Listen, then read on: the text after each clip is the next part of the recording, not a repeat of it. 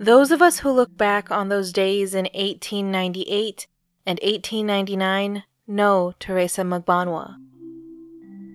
Not well, mind you, but we were left with remnants of her tale.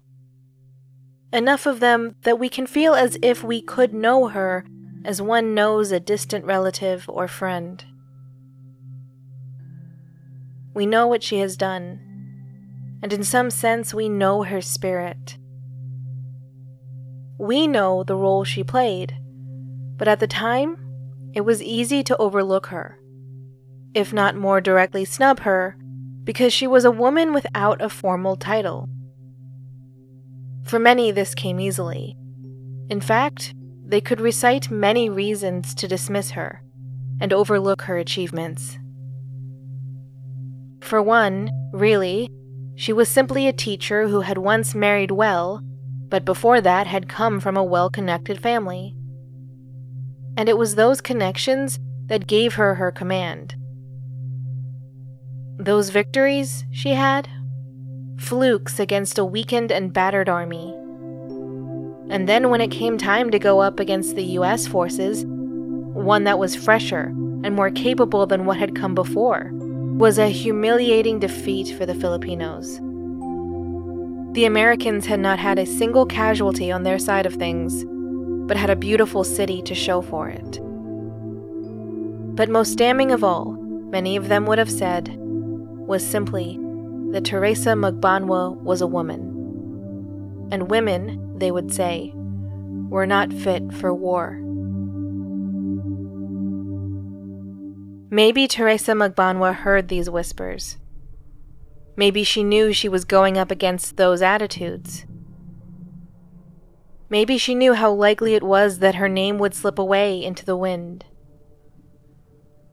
I'm not inclined to think that she did what she did for glory, so whether or not she knew, it might not have deterred her, and there would have hardly been a single reason for her to give it any mind. On the other hand, there was a similar dismissive attitude towards her army, and that likely would have bothered her much more. She was invested in their well-being, after all. She was their commander. She fought beside that army, and she knew how diligently they fought and how much they were risking. She knew the stakes. She knew the horrors the Spanish had inflicted upon them. She knew the horrors of colonialism. Those horrors were not guaranteed to go away just because the US would rule over them now. She knew the dangers. She knew the hopes. She knew the Filipino heart. And disparaging remarks against it would likely be something she would have found so much more difficult to swallow. It certainly didn't seem deserved. Not after everything they had been through. Yes, Filipino forces had retreated against the US, which was not a good look, but it was a strategic retreat. It was the sort of retreat that guaranteed the army would fight another day. That other day could bring another battle, and if that battle were a victory, then what would the failures of past days even mean? Revolutions are not won in the moment, but they can certainly be lost that quickly.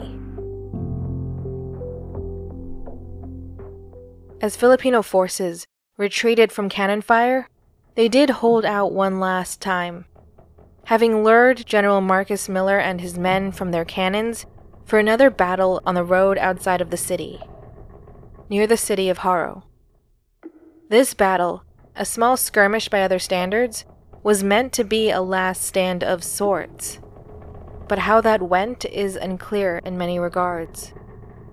I find the records that exist of this battle to be slanted, mentioning the occasional attacks on small forces seeking to be a hindrance or to otherwise slow down progress rather than offering any real pushback.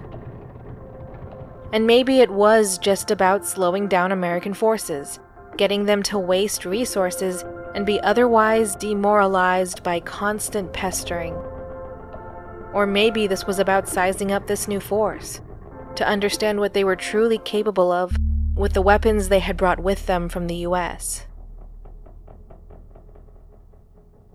Or maybe it was just that. Small attacks because this army could not muster anymore. Listener, you and I have followed this tale for so long that we want it to end differently. We want it to end like Teresa Magbanua hoped it would, even though we might know better. Today, Haro is a district of Iloilo City, but from what I can gather, its incorporation was not until the 1940s or slightly earlier. In 1899, Haro was somewhat a distinct city.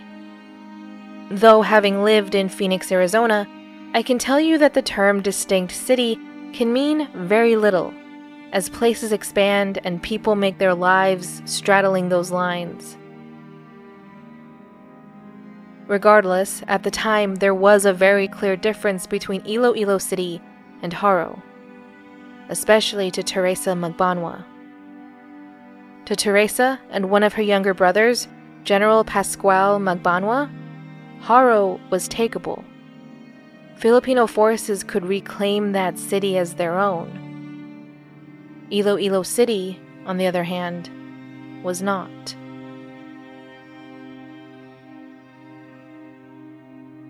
Where the other generals were in this, I cannot definitively say.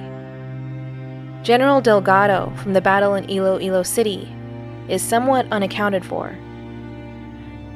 The most plausible reason might have been his surrender or capture. But his surrender, insofar as it is documented, would happen sometime later. But where else could he have gone? This was the battlefront he was tied to. This was his field. But maybe he had stepped aside to some other endeavor, some other battle plan, leaving a space that General Magbanua could fill, beside his older sister. It was a special place after all, and their relationship likely was too. Perhaps he was the only person at the time who could really see Teresa Magbanua for all that she was. Much like Teresa, my mother is also an older sister. It is a place that, from what I've seen, comes with a great deal of responsibility and obligation. As the older sister, you are the leader. You are the one who must guide your siblings through not just their childhood, but through the rest of their lives. You are the rock upon which your parents lay your siblings down, but no pressure or anything like that. But maybe Pascual knew his sister had schemes and plans that would win them the day. Maybe he knew she could do it, because it was not unlike her to take these challenges head on. Maybe he knew she could take care of it, because she had always taken care of him. Maybe Pascual knew his sister could piece together a plan, though they had fewer men and fewer and inferior weapons than the US forces did. She could figure out this seemingly impossible puzzle. He believed in her, both as his older sister, and because she had won 2 battles on her own prior to this. That was with a less than ideal command. It certainly wasn't the same thing the other, well, he couldn't even say other generals by many standards. She had not been given the same lot as them, nor the title. She had the dedication and fortitude, the resourcefulness, the care, compassion, everything you would want in a general. But that was not what she was called. You could take pause there. Perhaps you can see a moment where brother and sister came together, bruised and battered but not broken. Or maybe that seems too dramatic to you. Regardless, General Pascual Magbanua believed in his sister, and he did not send her away, though perhaps she would not have left if he tried.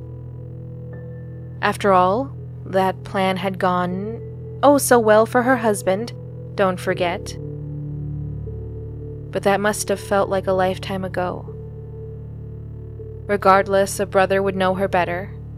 He would know not to bother, and he would know that there was no need. Maybe that's why he was the one by her side in the battle to reclaim Harrow, almost a month after Teresa was run out of Iloilo City.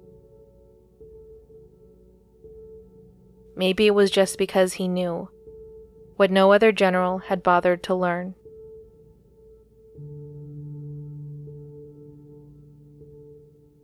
There are few surviving details about what fighting skills Teresa had cultivated.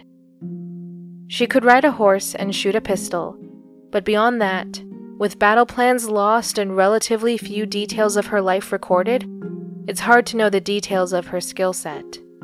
But they were impressive. Her dedication was too. How that materialized on the battlefield, I don't know. I could not even find much about the exact layout of the then city of Harrow. Its neighbor, Iloilo City, was known for its beauty and commerce, whereas Harrow was just there.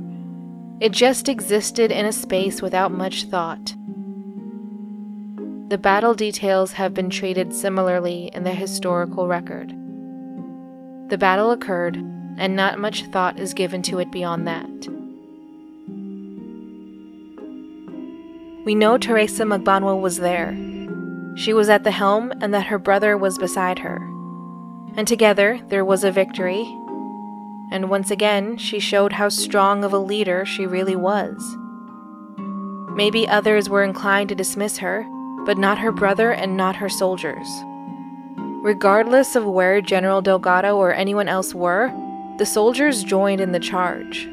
And this time, they won the day. Harrow belonged to Filipino forces for now, but with 400 Americans dead, it would not be allowed to stay that way for long. But that would come some other time. There would come a time when Teresa was seemingly directly punished for her role in this battle, but that's another part of the story. At this juncture, there was a moment of celebration, of exultation, even for the woman Teresa Magbanua, who was winning more support behind her with every new win under her belt. And that made her a threat of some kind.